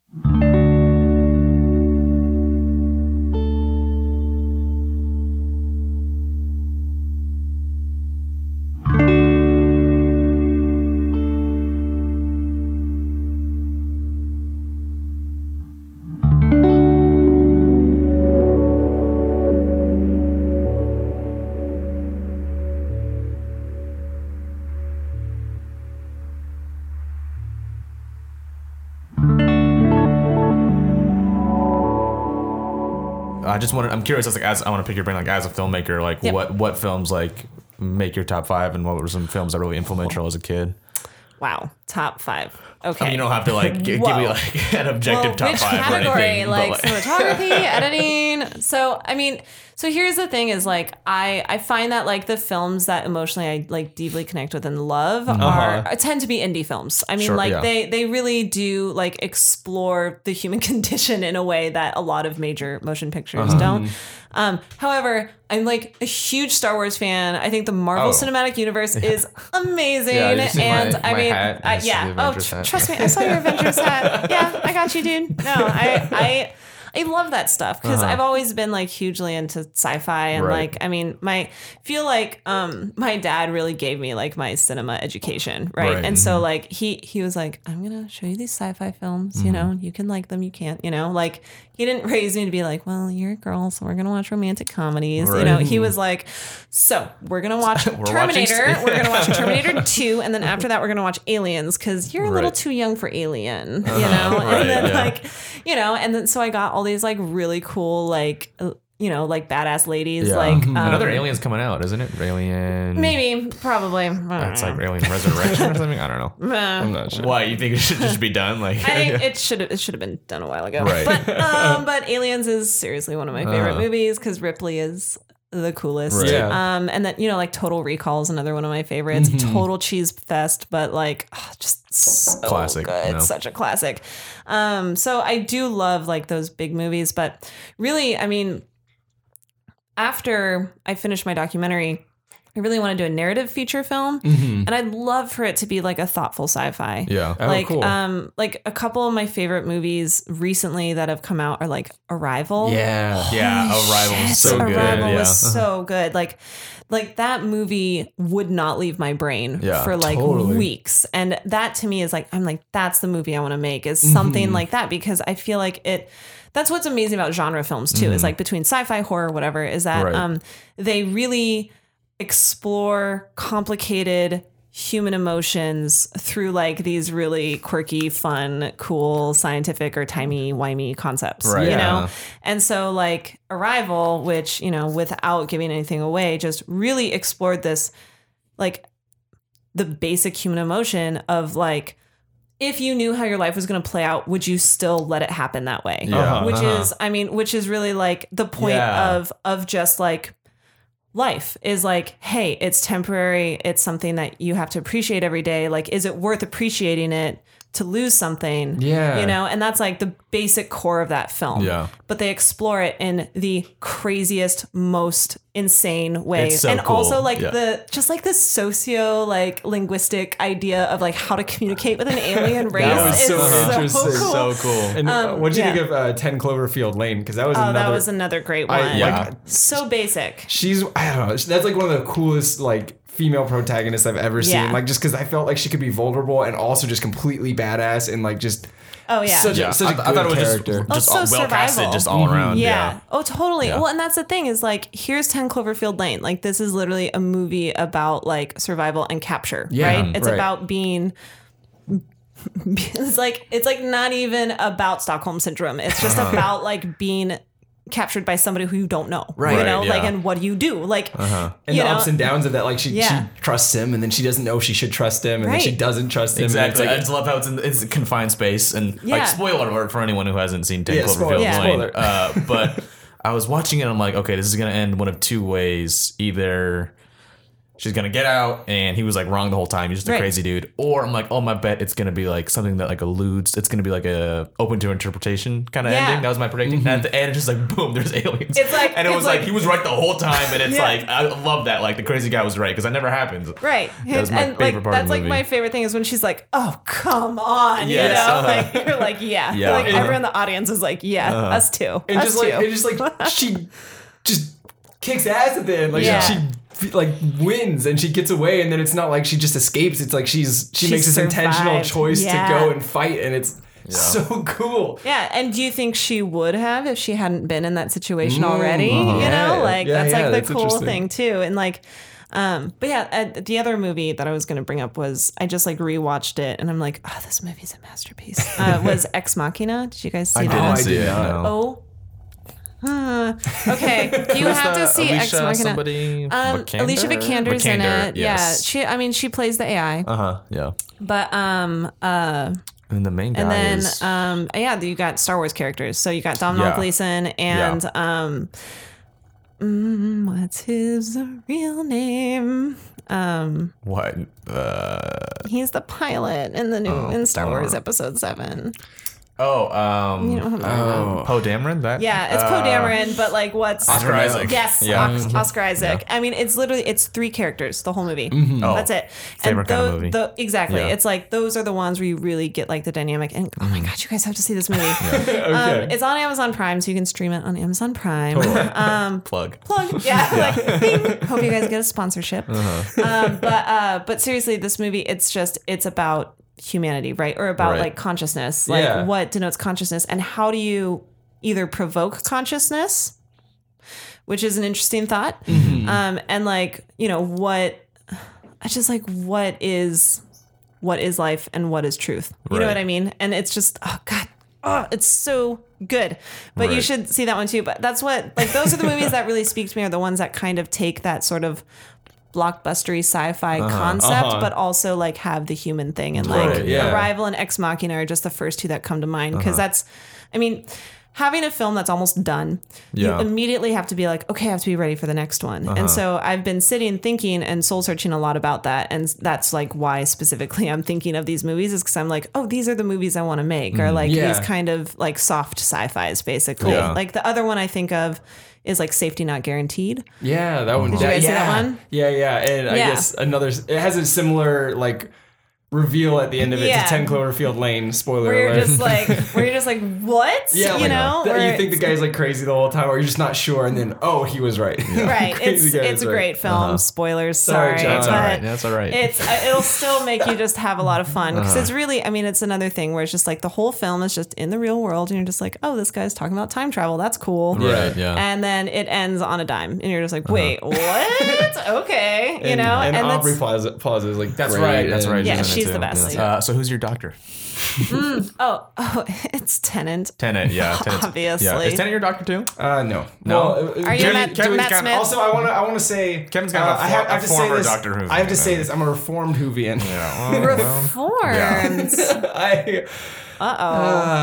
Yeah. Oh no. I know. But I do. It's So how do we define? Because I've heard it's like the first Doctor you watch is your Doctor. I've heard some people define it that way. Is it just? Are you just wondering who my favorite Doctor is? Yeah. Because Matt Smith is my favorite Doctor. Oh really? I think that David Tennant encapsulates like what I consider to be the quintessential Doctor. Like he is the Doctor in my mind. It's pretty fantastic. But Matt Smith is like, I like his performance better. I think I think Tennant is just in general is a better actor. Oh yeah, I guess I didn't mean that by performance. I just meant I like the quirkiness of Matt Smith. I mean, Matt Smith has a physicality that right. I mean, he literally like acts like an old dude in a young dude's body. Like the way he moves and everything is you're like, oh, like if you didn't look like a 25-year-old because you're a fucking 25-year-old in that first episode, then like, you know, he would literally, you could like put old makeup on him and you're like, oh yeah, you're like 1,000 years old because that's what the Doctor's supposed to be. He takes like little mannerisms from like the other previous Doctors too, which I think is really cool. But I think, even though I think Tennant's my favorite Doctor, I think the show, like season 5 and 6 are my favorite seasons still. I think those are my favorite. I would say collectively those seasons are probably the best because like, you know, in having a Doctor Who podcast and watching episode by episode, you find out that like the Tennant episodes, like some of them are just the best episodes of all time. Right. But like the seasons as a whole are a little wonky. But honestly, like Eccleston is probably one of the best. Eccleston is really good. In revisiting that first season, I was like, holy shit, this whole season is actually really good. I agree. Minus the farting aliens. Sure, obviously. I mean, like the effects, like there's so many things that like he deserved and he didn't get. Like, but he also deserved so much more. He didn't want it. So that was the other side of it, is because you're like, such a shame. Man, like you could totally do one more season and be really rad. And he's like, I'm too serious for this. And you're like, okay. I think like the biggest bummer ever was that he didn't come back for the 50th. Like, I know, it's such a bummer. But I mean, we all knew he wasn't gonna. He just really wanted to like put it behind him or something. Right. I think there was like a he said yes initially, I'm pretty sure. And this is like just totally my theory, but I felt like they wrote the script where it's Eccleston, Tennant, and Smith, right? And then he backed out, and then they like put the War Doctor like in his place, and it's sort of like I feel like it's the script that like meant to have him in it, but instead they like created this other character. I actually think that's legitimately what happened, but I'm pretty sure they never had Eccleston signed on at all. Yeah. Like, really? I'm pretty positive that he never once said yes, that they just wrote it and they were probably like, okay, we wrote it. Here it is. We're going to give it to him. And then, and then he was just like, no. Seriously, guys? Yeah. He's like, no. Oh, man, it's such a bummer. Like, I know. He's so good. But like, pour one out for one's homies, John Hurt. Right, you know, may he rest in peace. Our War Doctor. Yeah. He passed away recently.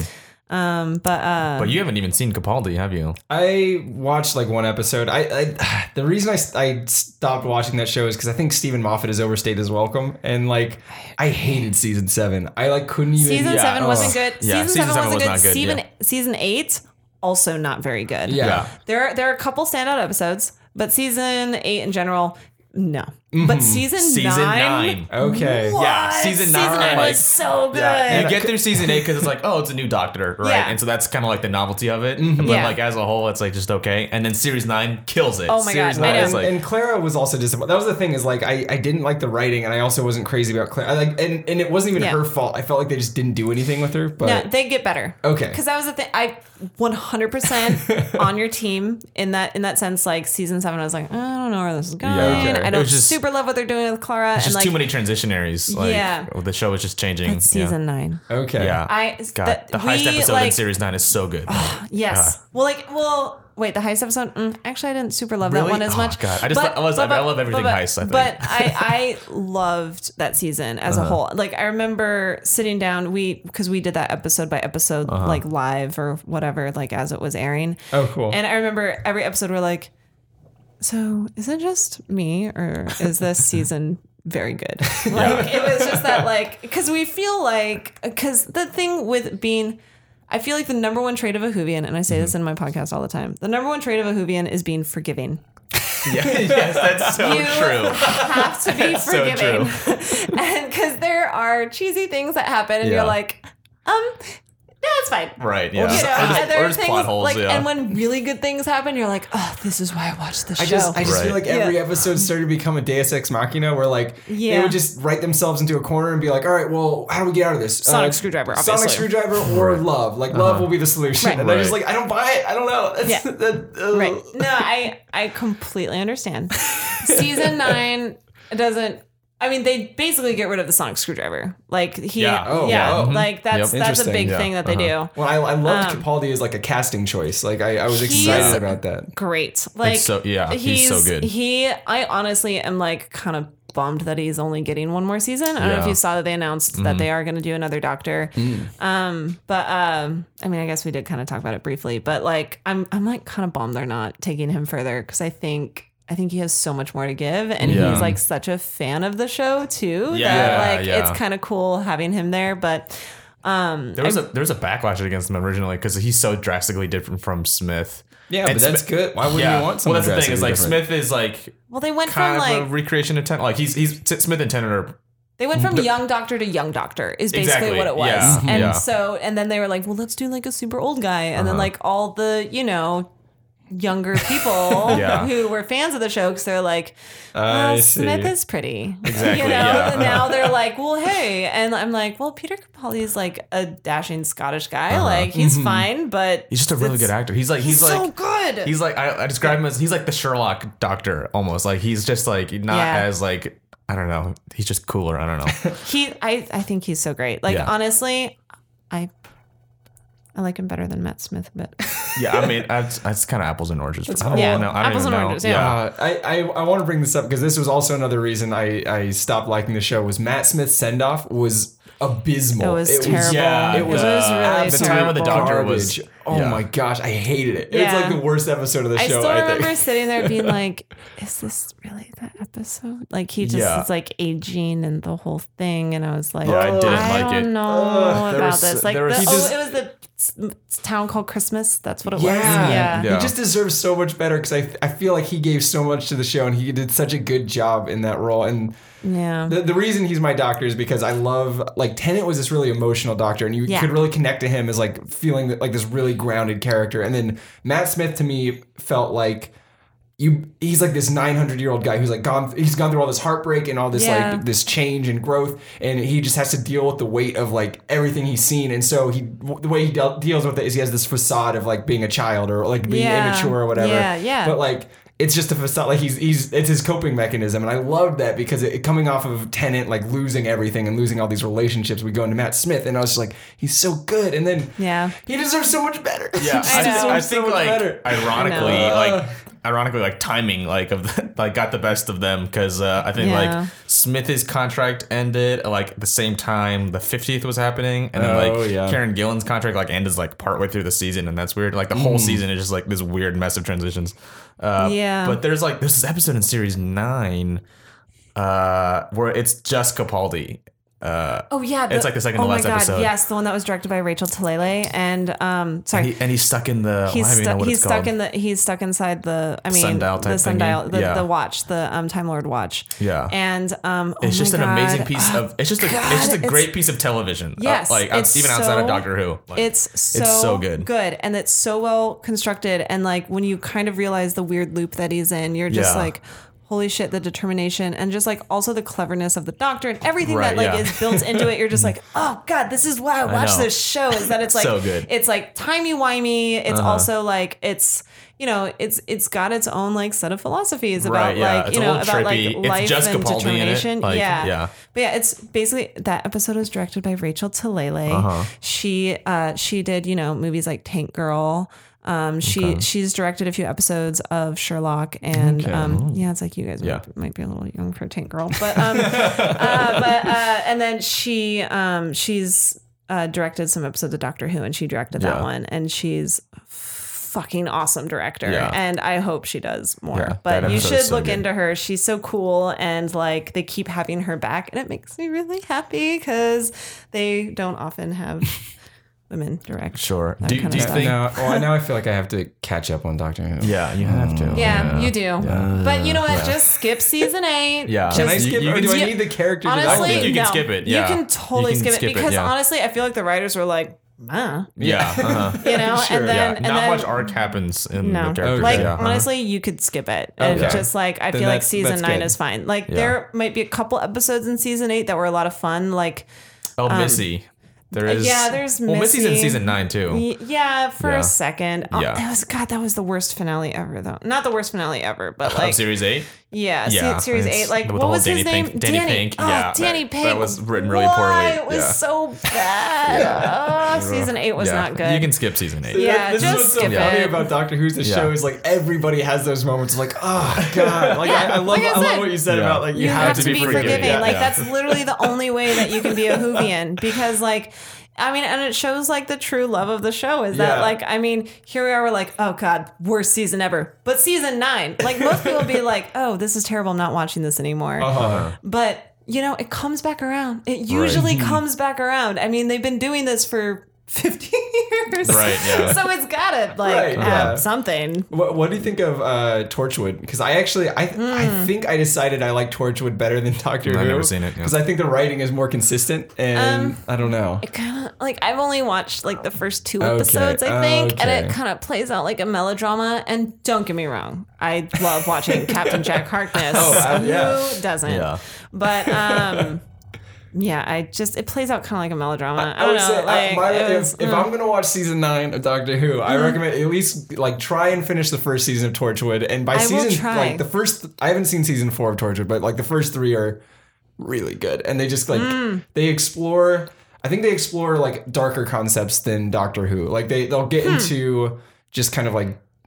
Yeah, just like darker, more adult concepts, whereas Doctor Who kind of tries to appeal to a younger audience. I think Torchwood is more for an older, mature audience, I guess. Because I hear there's a lot of like sex happening in it. There's a lot of sex. There's a lot of death and like just like there's people just like don't really, like come back alive like you do in Doctor Who. Okay, exactly. Cool. And Jack Harkness is just such a good character, and like he is. I have a quick question. How do you think the Amazing Spider-Man movies stack up against the Sam Raimi films? Okay.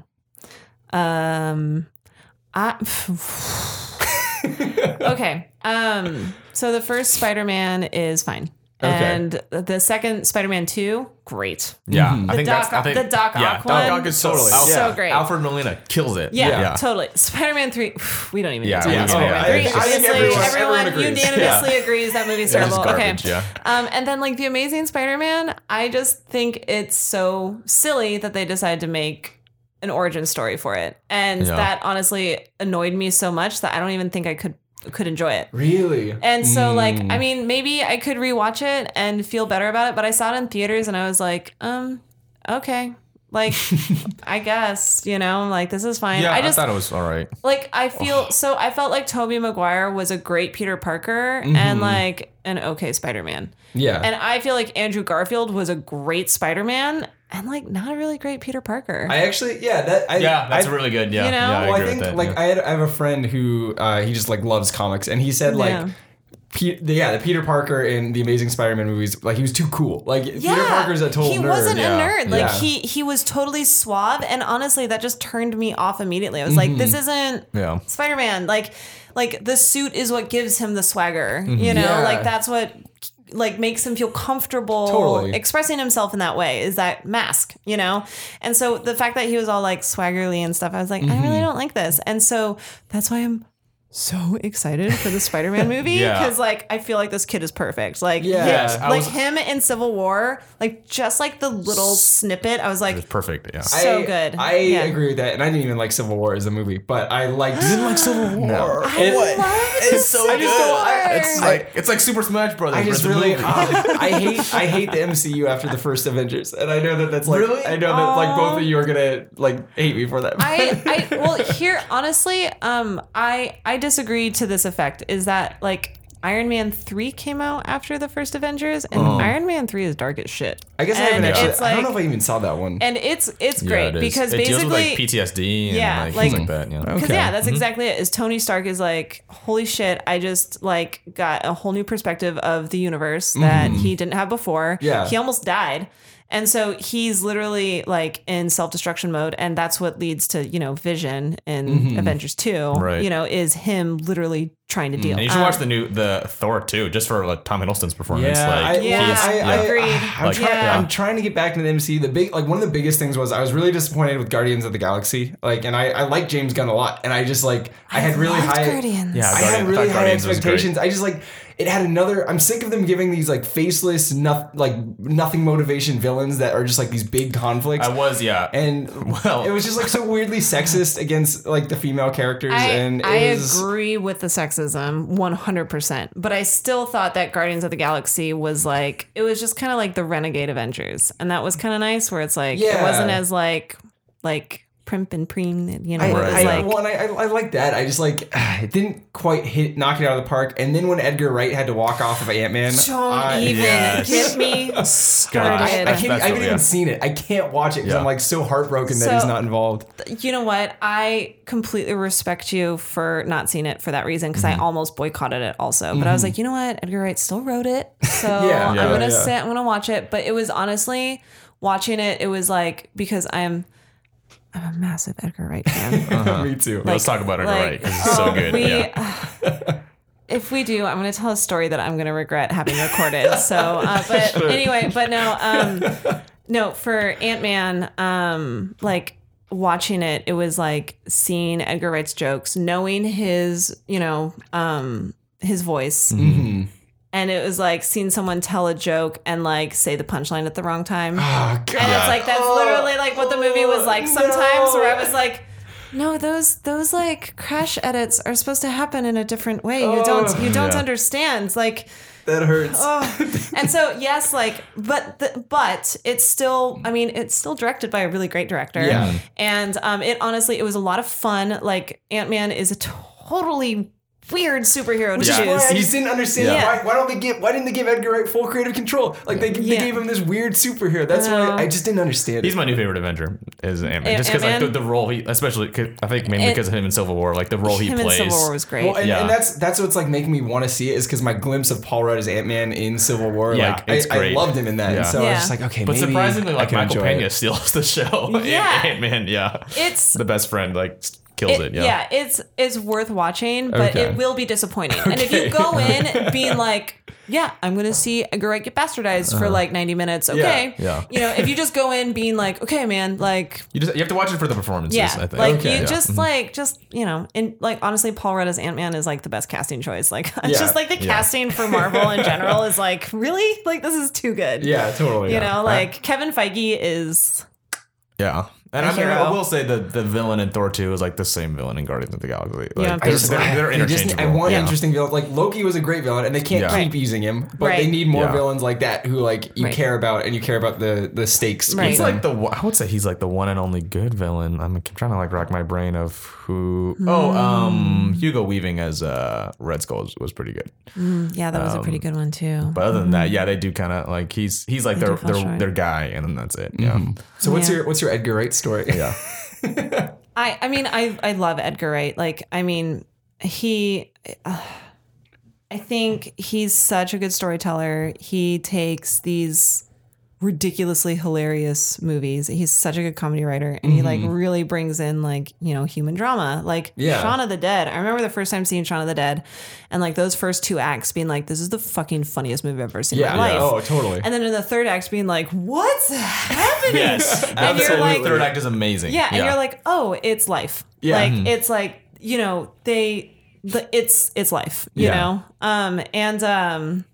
Anyway, he has so much to say with his movies. Hot Fuzz. I saw that movie 3 times in theaters. Scott Pilgrim versus the World. Not a frame of that movie is wasted. Oh yeah, everything happens visually. It's just perfectly written and cut together. It is. And then The World's End is disappointing. Really? I think so. loved The World's End. I love The World's End. To I me, think the The story World's pacing End is off. to me, that's what I like about it. The World's End is one of the saddest movies I've ever seen. Yeah, me too. And that's what's so intense about it, is that it's like, we all know that friend who peaked in high school, right? Yeah, you know, absolutely, or it's like that friend who can't let go of the past and who can't move on, whether it's because of an addiction or just because of just literally not being able to let go. Yeah. You know, and it's so sad. But it's also just like, I mean, it's also that idea of like, you know, growing up in a small town and going back and like everybody's kind of the same, but a little bit different, you know? And that's, I mean, I think that's what he was trying to access with the film too, was like, hey, I'm back home. Everybody's the same. It's all the same. It's Starbucking, you know? But it's also then like, oh, wait, everything's slightly off. Yeah. Is it heinous or is are it... we different or is the town different? Exactly. You know? Yeah. And so... Oh, go ahead. I totally agree with you that it's one of the saddest films, and especially as like a friend of like those friends. And like you don't reach out to them, like even like they're hurting deep down, and it's like, oh, they're annoying, so like I'm not gonna say anything, you know? Because like, how do you help them? Yeah, I will say this: I do like the movie a lot. It's just the one that like when I show people, they're always like, that's the one that they don't connect with, or that's the one that's hard to get. And I think it's just like an awkward pacing, but like. I think it's just too sad. Maybe it's too sad. I think that's what it is that it's like a lot of Edgar Wright's films are super funny, and while there are lots of funny moments in that movie, it exposes a side that is probably in all of us that is not fun to look at. Where you're like, oh, like I think like you, no matter who you are in that array of friends, you are one of those characters. Yeah. You know? Totally. And nobody is their best in that film.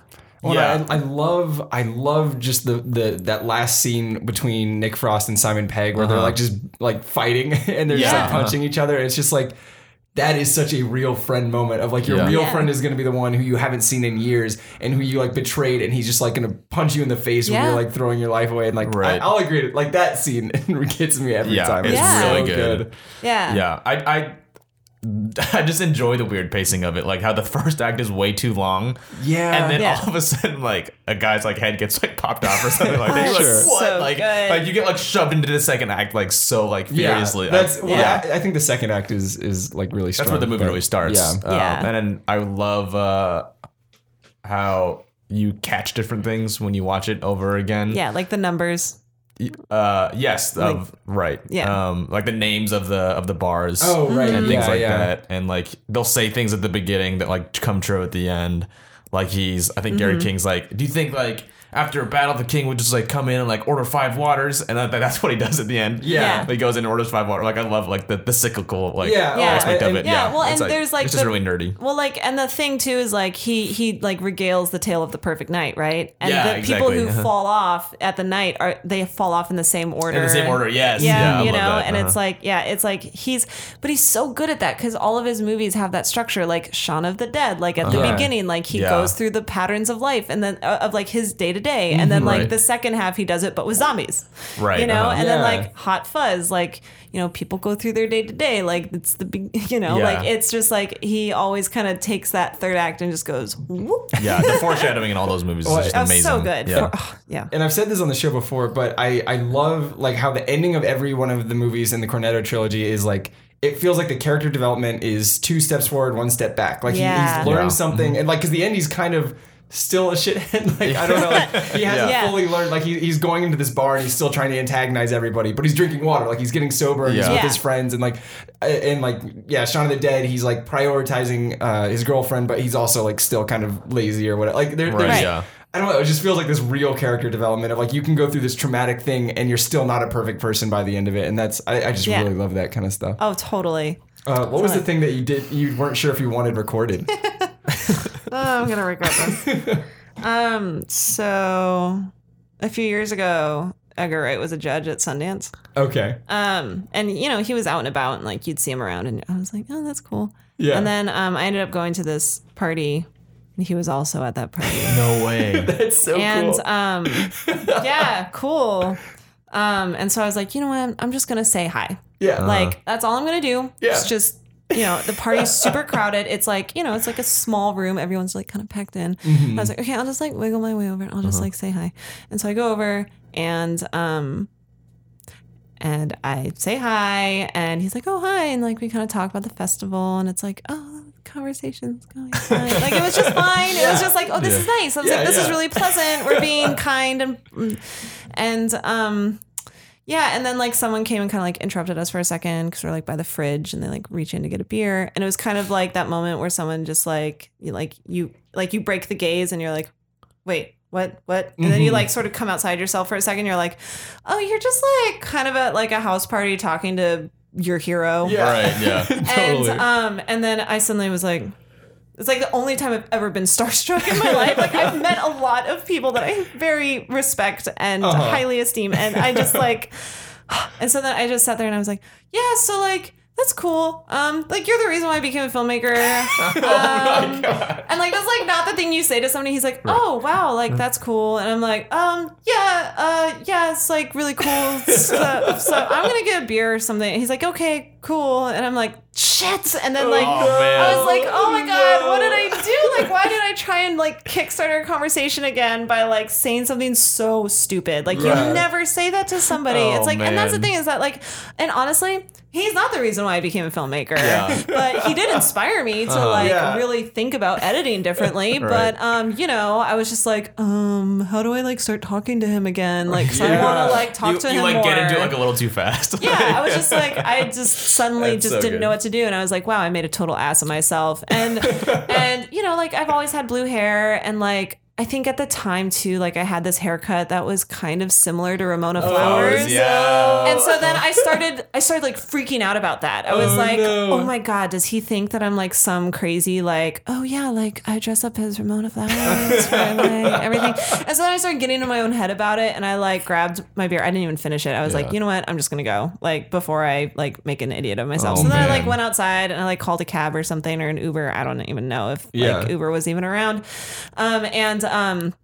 And I remember like I was just standing outside, and then he ended up coming outside with a couple of friends or something, and I was like, no, just like, no, don't even like, I was just like, I'm just gonna get in the car, I'm just gonna get in the van and just like go, you know. I was just sitting there like kind of keeping to myself, and he like kind of, I think like turned and like acknowledged that I was standing out there or something, and I just didn't even look. I was like, nope. I'm like, I'm over it. I was like, I made a total ass of myself. I was like, I just don't even, and like that's like why I almost like don't want to record it, because I'm like, I want a second chance. Yeah. And if he listens to our podcast, like, he might give you one. He might give me one. Okay, I hope so. Or he'll just like, we'll become like best friends, and he'll like listen to it later and be like, oh, that's so funny. And I'm totally kidding about all of that. But it's just like one of those moments where you're like, cool, I met someone I really respect, and like, and I just like it was going great. Yeah. It was going so well. And it was just like a cool like conversation, and then I lost it. So that was cool. At least you got to meet Edgar Wright. That's more than we can say. Great. Cool. I actually don't even say that. I say I got to make an ass of myself in front of Edgar Wright. Which is like maybe even cooler. Like not everyone say that. Yeah, I guess. It's like, it's not nearly as cool as like, oh, Edgar Wright like really thought that I was a cool, thoughtful person, and like is interested in collaborating with me sometime. No, he just was like, who's that freak who's like dressed up like Ramona Flowers? Yeah. Which is not something everyone can say. So anyway, that's the embarrassing story. So we can, you can just wrap up on that. Sure. Yeah, let's do it. There's cool. Let's get into the takeaway. Yeah. So this part is we call it a takeaway, and so basically the way I like to describe it is if someone were to just like fast forward to one soundbite, what would you want them to be left with? I would say that never be afraid of asking for help, I guess. Yeah. Like of being both creatively and personally, I guess. Mm-hmm. Like I know that after 3 years of basically asking for favors constantly, I was even talking to somebody about it today, where I was like, I'm kind of afraid of asking because I've been asking for so long. Yeah. And he's like, what? Why? He's like, if you're gonna get it done, you have to like, you have to ask for help. So just never stop asking for help, because I mean the worst thing you get is someone saying, not this time. But most of the time people are like, hell yeah. So I guess that's like the biggest takeaway I have, because it's both mental and creative. Yeah, perfect. And then do you want to like do the plug over, or should I just like edit it in? Sure, I'll do a plug. Sure. Yeah, I would say, check out my project Bleeding Audio, where feature-length music documentaries I talked about. we'll be launching a Kickstarter or have a Kickstarter that is launched. And the link will be in the description. The link will be in the description. Yes. So support us if you can, whether it's monetarily or just share it. And we really just want to make a really cool film for you to see. So, if you love it, help us. If not, then that's fine too. And then, I hope to have more projects in the works in the future. I mean, not even hope. I will. I just got to finish this one first. And then, I don't know, follow me on Twitter at Chelsmark. And then you can follow me on Instagram if you want lots of pictures of my dog. And then occasionally I post nice things, but most of the time it's pictures of my dog. Your dog's great. Oh, thank you. He's so cute. Oh, he's the best. I'm biased, but he is the best. But my Instagram is at Chelsea Christer. So cool. Great. Yeah. John, you got anything to plug? No. Watch Doctor Who Series 9. Yes. No, my Twitter at JohnLee271. That's all I got. Cool. You can follow me at K_Hoog, and you can go to my YouTube channel, youtube.com/WhatANerdShow.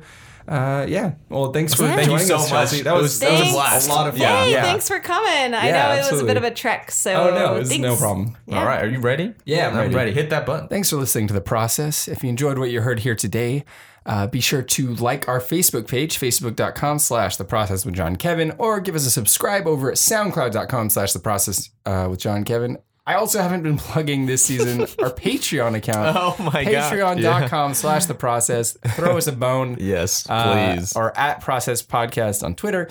Also, there's a billion podcasting apps. I don't know, just do it all. Find a way to make it happen. And join us next week. The San Jose romp continues with musician Andrew Beach. Andrew Beach, he does our intro and transition songs. Yeah, that's him. And he designed the logo. I have to show you. Yeah. All right. Oh wait, did he really? Yeah. How did you not open with this? Well. All right. Andrew Beach next week. Check it out. Thanks, guys. Thanks.